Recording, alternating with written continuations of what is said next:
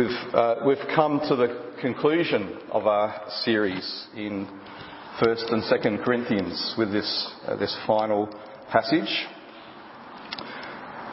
We finished last week with some strong words, the call to stand firm in the gospel, to be God's holy people, to be willing to face the discipline of Jesus, the Lord of the church, if he sees it fit to discipline us. But also we saw the call to be willing to receive his outstretched hand if he chooses to work among us in signs and wonders and mighty works. But all the time we are to find the foundation of our faith in his word, not in our experiences. This was the conclusion to the extended part of Paul's letter in which Paul was defending himself and the other apostles' ministry. They were coming under fire from the so-called super apostles, those who claimed that their ministry was the true ministry and that the original apostles had actually not fully understood the gospel. What Paul is doing here in this passage is he's turning the tables on the Corinthians, who were listening to these super apostles and they were making an assessment of Paul to say, is Paul really a truly apostle or not? Should we listen to him or not? Those who were judging Paul and the others had to be reminded that self-examination should always come first. There's 4 things that I want us to take note of in this verse 5. Firstly, we can be very quick, can't we, to examine others without first applying the same standard to ourselves first. One of the best known and maybe most quoted Bible verses in the world today, even though many who quote it don't actually know its context, they just know it's something Jesus said: judge not. We hear it rolled out whenever someone is critiquing another person's lifestyle or beliefs or values. But when we see those 2 words in the actual context of Jesus' teaching, we see that it's not always as simplistic as just saying, I won't listen to you, judge not. Here's what Jesus said: judge not, that you be not judged. For with the judgment you pronounce, you will be judged. And with the measure you use, it will be measured to you. Why do you see the speck that is in your brother's eye, but do not notice the log that is in your own eye? Or how can you say to your brother, let me take the speck out of your eye, when there is the log in your own eye? You hypocrite! First take the log out of your own eye, and then you will see clearly to take the speck out of your brother's eye. Do not give to dogs what is holy, and do not throw your pearls before pigs, lest they trample them underfoot and turn to attack you. So see how this isn't a blanket prohibition on judging, in the sense of making an assessment of another person's actions or words. There is an appropriate place and time to take the speck out of our brother or sister's eye, provided we first apply the same standard we're using to ourselves. So, judge not, that you be not judged, isn't referring there to God's judgment, but the judgment of your neighbour. If I call someone else to a certain standard, I'm giving them permission to judge me by the same standard. Now, Jesus here isn't actually teaching anything new. He's simply affirming what the law already taught. For example, in Deuteronomy chapter 19, if a malicious witness arises to accuse a person of wrongdoing, then both parties to the dispute shall appear before the Lord, before the priests and the judges who are in office in those days.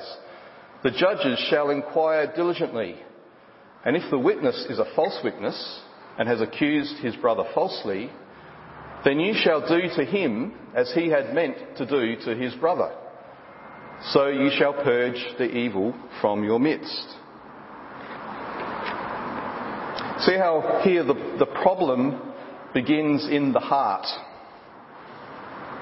If I have malicious intent against someone, I dislike them, I hold resentment against them for some reason, well, I'm more likely to then become a malicious witness against them because I might deliberately want to cause them harm, or because my own personal resentment means I'll be inclined to always interpret what they do in a negative way and to accuse them of things for which I have no grounds to accuse them.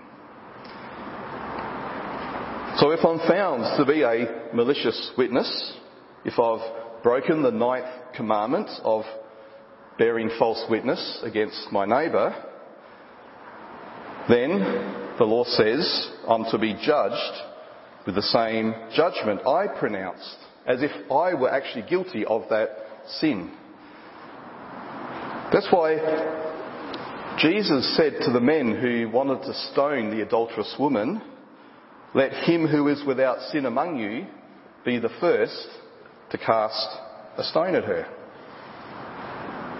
In the law, no witness was allowed to be guilty of the same crime as the accused. So when those men all dropped their stones and walked away, that tells you about what they realised was going on in their hearts.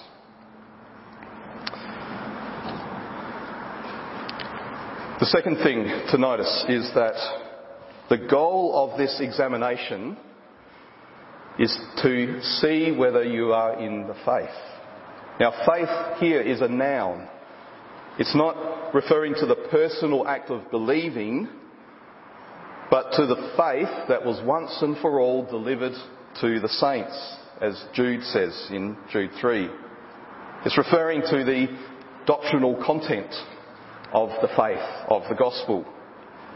So the issue here isn't whether or not you believe, because everyone has beliefs about something, but whether what we believe is actually the truth. And truth isn't determined by what makes us feel good or what helps us achieve some kind of pragmatic goal. The truth is determined by Jesus Christ, who is the truth himself. So truth is always objective. It remains constant, regardless of whether I believe it or not. So similarly, the faith, the content of the gospel, the word of God doesn't change, regardless of whether each generation sees it as relevant or not.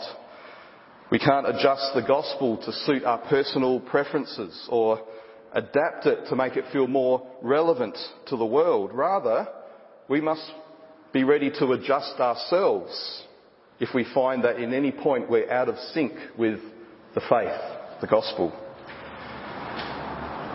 When Peter was preaching on the day of Pentecost, he said to the crowd, "Save yourselves from this crooked generation." Their generation was crooked. It was out of line with the truth because they'd rejected their Messiah. They'd crucified him. But the call of the gospel was, be realigned to the truth by coming to Jesus for the forgiveness of your sins. The same one that you crucified now offers you forgiveness. The gospel promise always comes hand in hand with the command to repent and believe, to forsake the crooked way of sin and to be straightened up by being in line with Jesus. Remember Jesus' words. After John was arrested, Jesus came into Galilee proclaiming the gospel of God and saying, "The time is fulfilled and the kingdom of God is at hand. Repent and believe in the gospel." The kingdom of God is the true way. So come into line with that. So we continue to do this, to proclaim that message of repentance and faith in the gospel as we hold on to the faith, as we stand firm on the gospel that hasn't changed since Jesus proclaimed it. Thirdly, see that this phrase includes both the personal and the corporate dimension.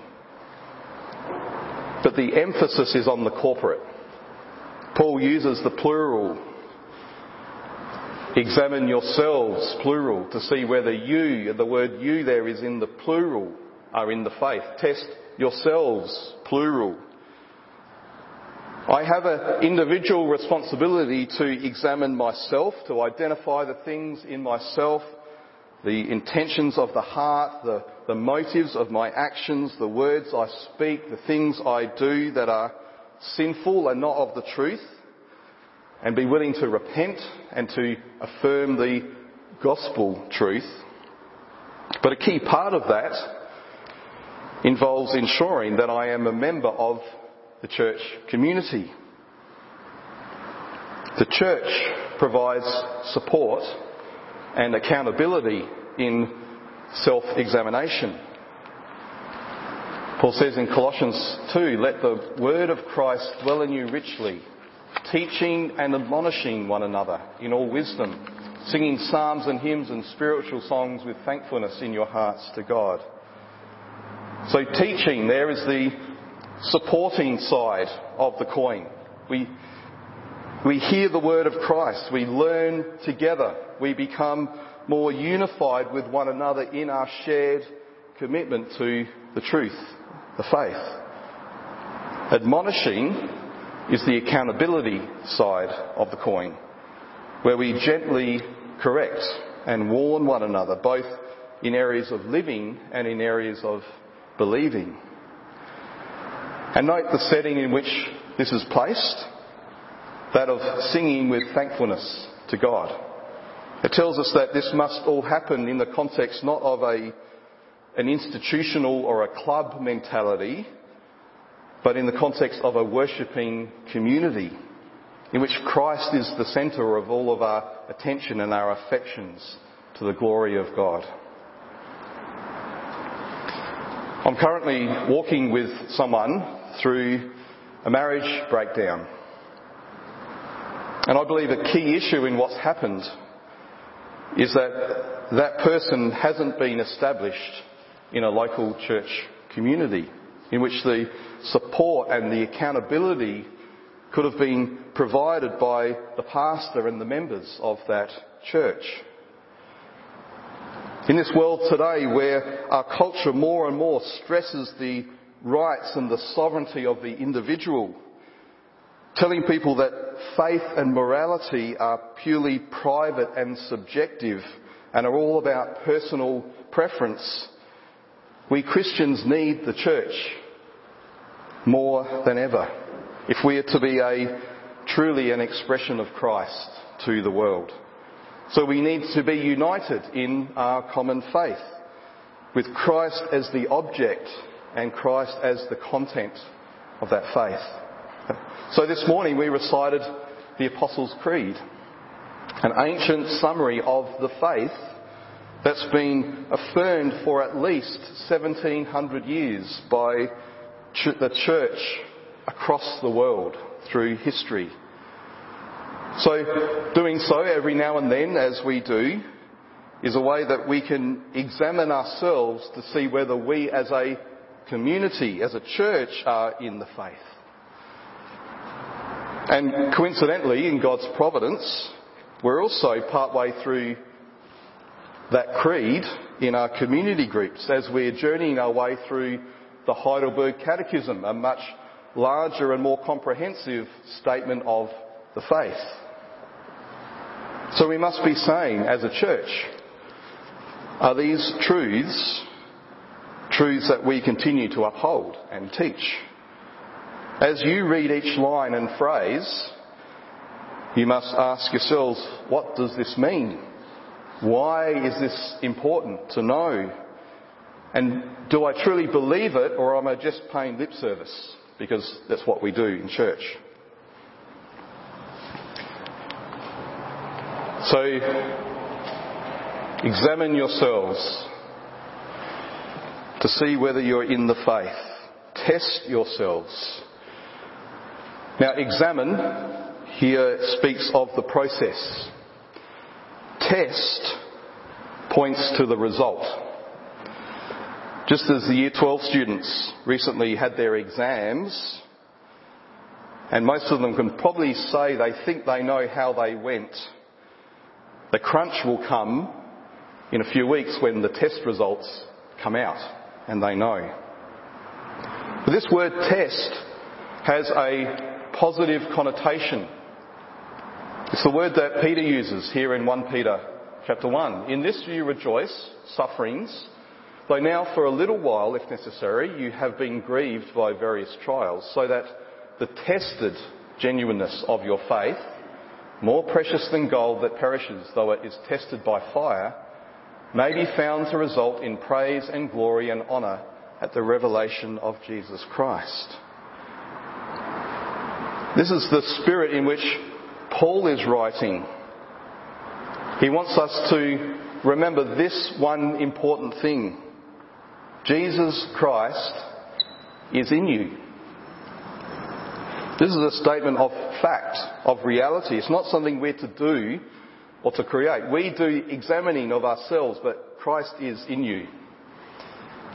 The church is the work of Christ. It's his temple. It's his building. And among the church, he walks as the high priest, tending to each individual church like the priests would tend the lampstands in the temple, to ensure that their flame, the flame that signified the presence of God, would never go out.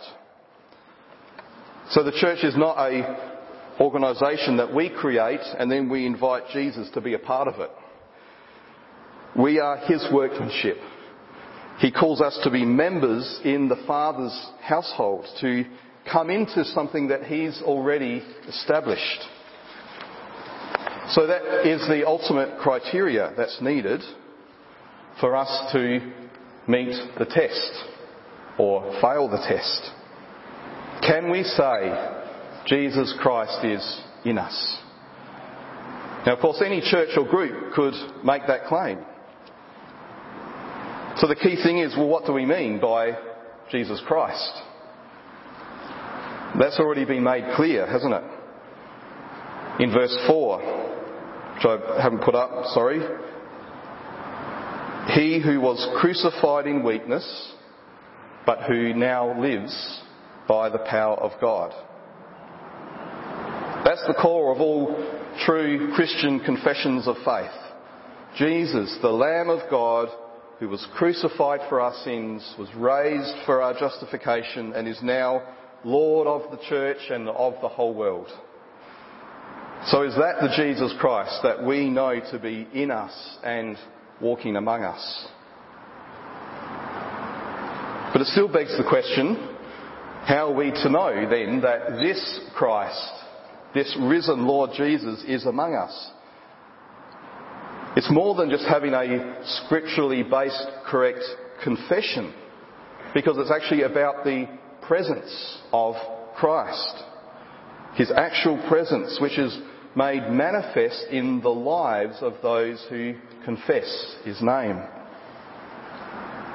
And what we've been seeing all the way through these two letters of 1st and 2nd Corinthians is that this manifestation of the presence of Christ isn't necessarily in the spectacular things that the world defines as powerful, but in his power that's made perfect in weakness.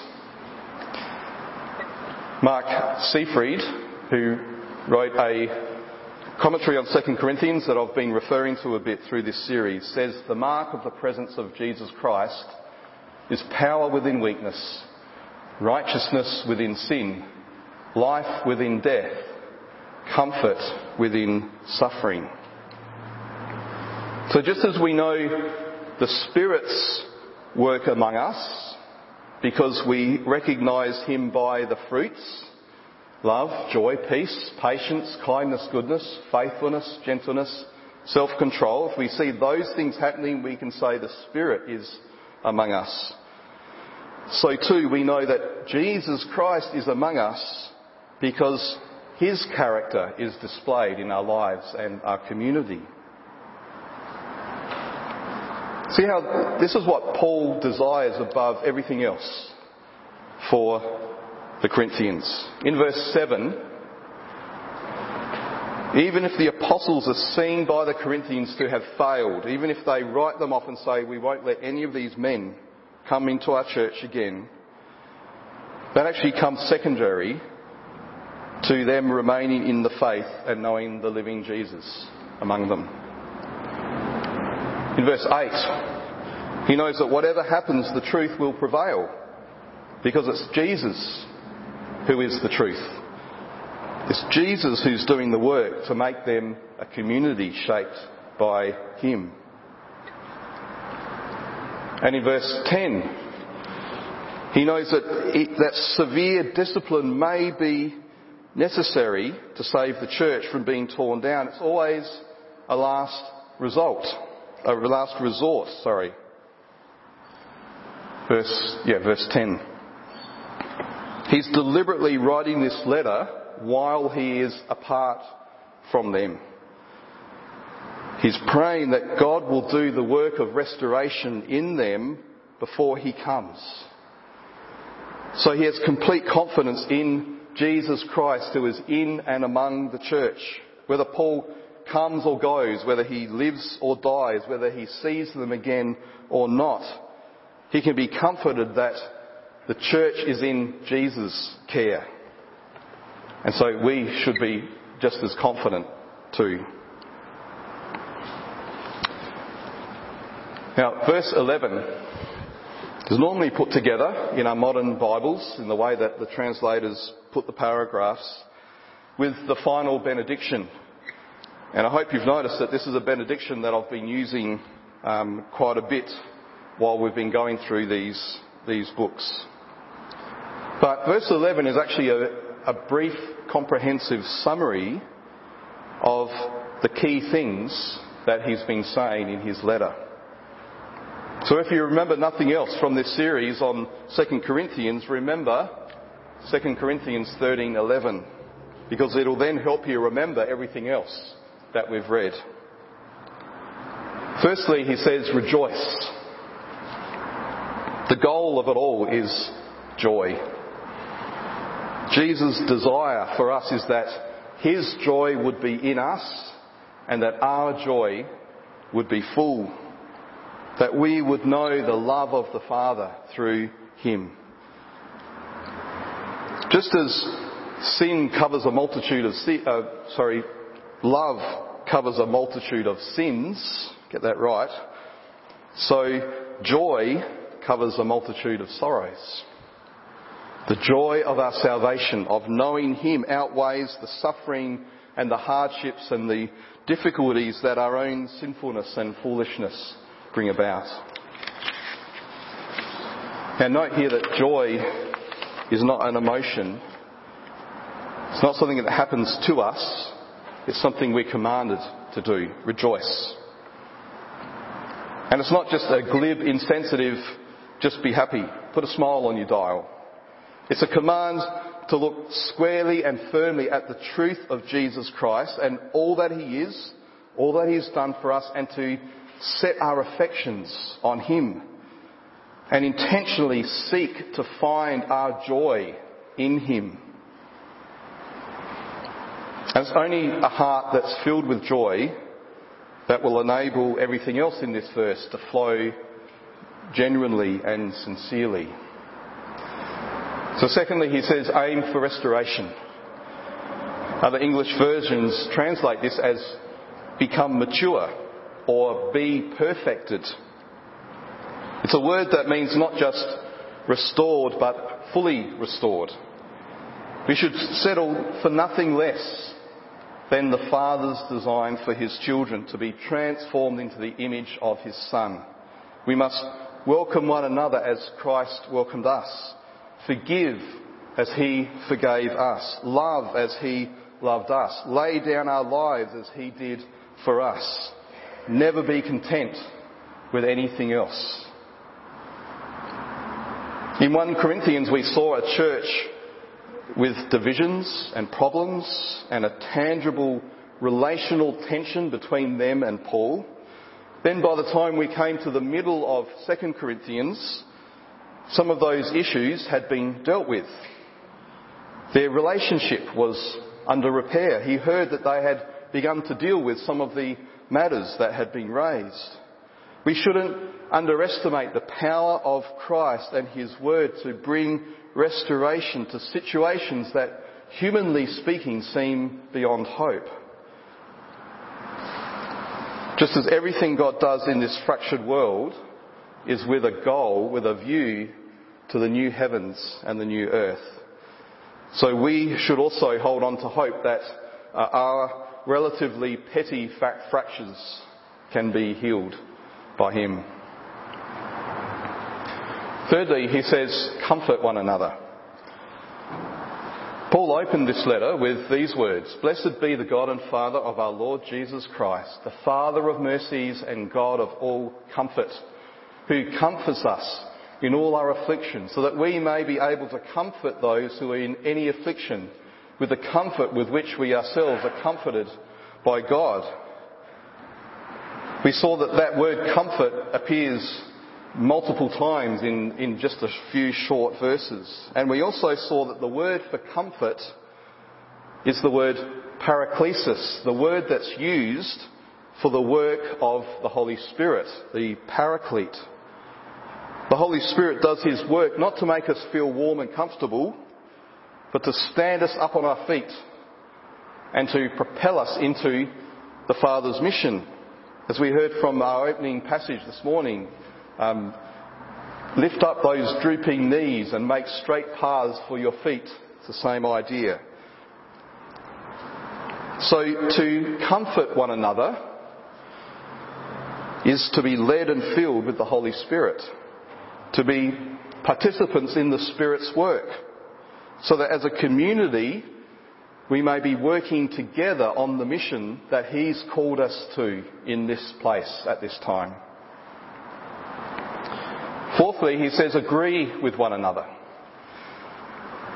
Of course, we can't be on mission together unless we agree with one another. We don't have to all be the same. Doesn't mean we never have differences of opinion or perspective, but we must be of one mind when it comes to the gospel.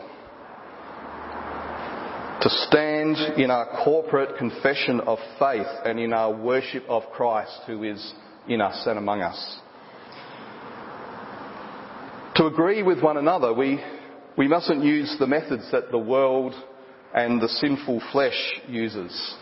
You could call it tribalism, in which I only associate with or gather people who already share the same beliefs and ideas and values as me.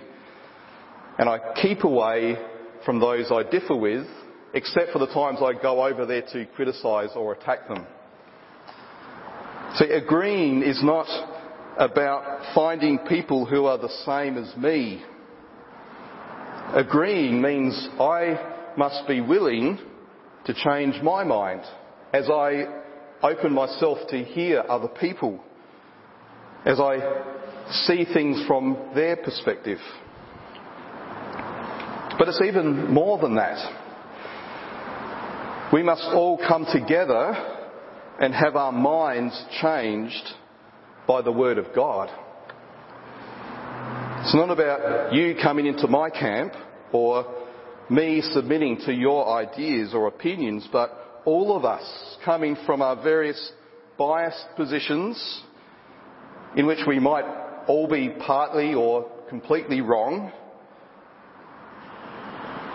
As we heard a few weeks ago, we must take every thought captive to make it obedient to Christ. So that what we agree on is not that I agree with you and you agree with me, but we all agree on the word of Christ, not our own various words. So that together we can speak our amen to God as a church. Now, of course, again, that's something that can't happen if my faith is purely personal and private.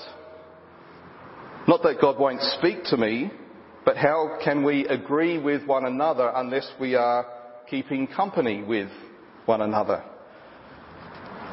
I put it to you that maybe this once a week gathering on Sunday may not be enough for you to be truly in agreement with your brothers and sisters in this community.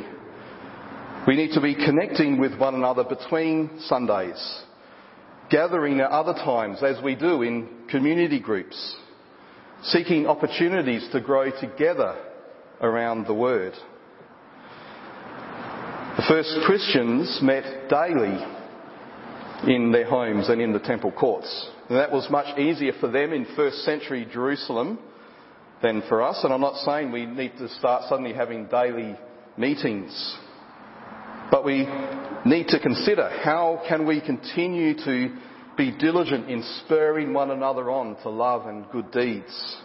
How can we encourage one another whenever we have the opportunity as we're looking forward to that day when Jesus will appear and when we will be with one another daily for eternity? Fifthly, he says, live in peace. And this goes hand in hand with a promise.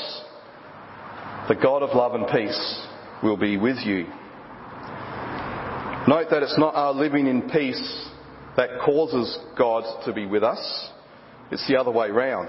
We can live at peace because we have the certainty that God is with us. He has made his dwelling place in the Word made flesh, in Jesus, and in his Spirit poured out. We are the household of the God of love and peace. And so we should live as the people that he's declared us to be, confident that he is here, that he will continue to be here with us.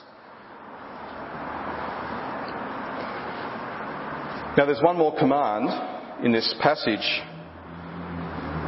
that expressed the reality of those last 5 points for the Corinthians. Greet one another with a holy kiss. In the first century, a kiss was accepted as a greeting that expressed friendship and family.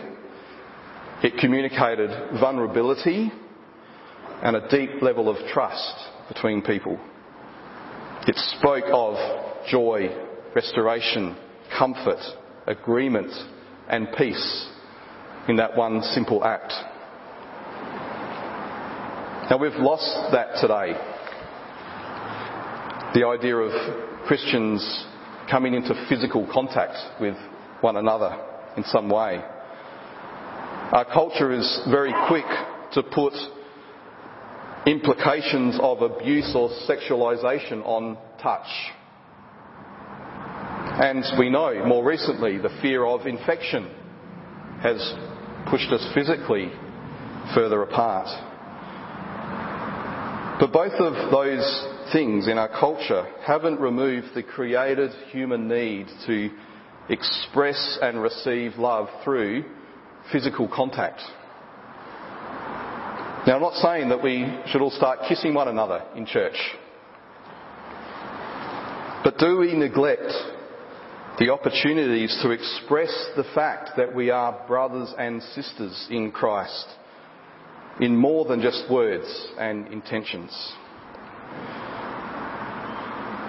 Megan Hill wrote very helpfully, what is a holy kiss? It's a culturally appropriate, morally chaste, physical expression of love for other believers. It could be a hand on a shoulder, a warm smile with a hand clasp, or a friendly hug. A touch that publicly acknowledges our bond with other members of Christ's body. It's not just a kiss, it's a holy kiss. A kiss reclaimed from a fallen world and repurposed for the glory of God. Imagine a community in which everyone makes it their goal to see that at least one other person in our gatherings leaves knowing that they're welcomed and loved. Well, we don't need to imagine it.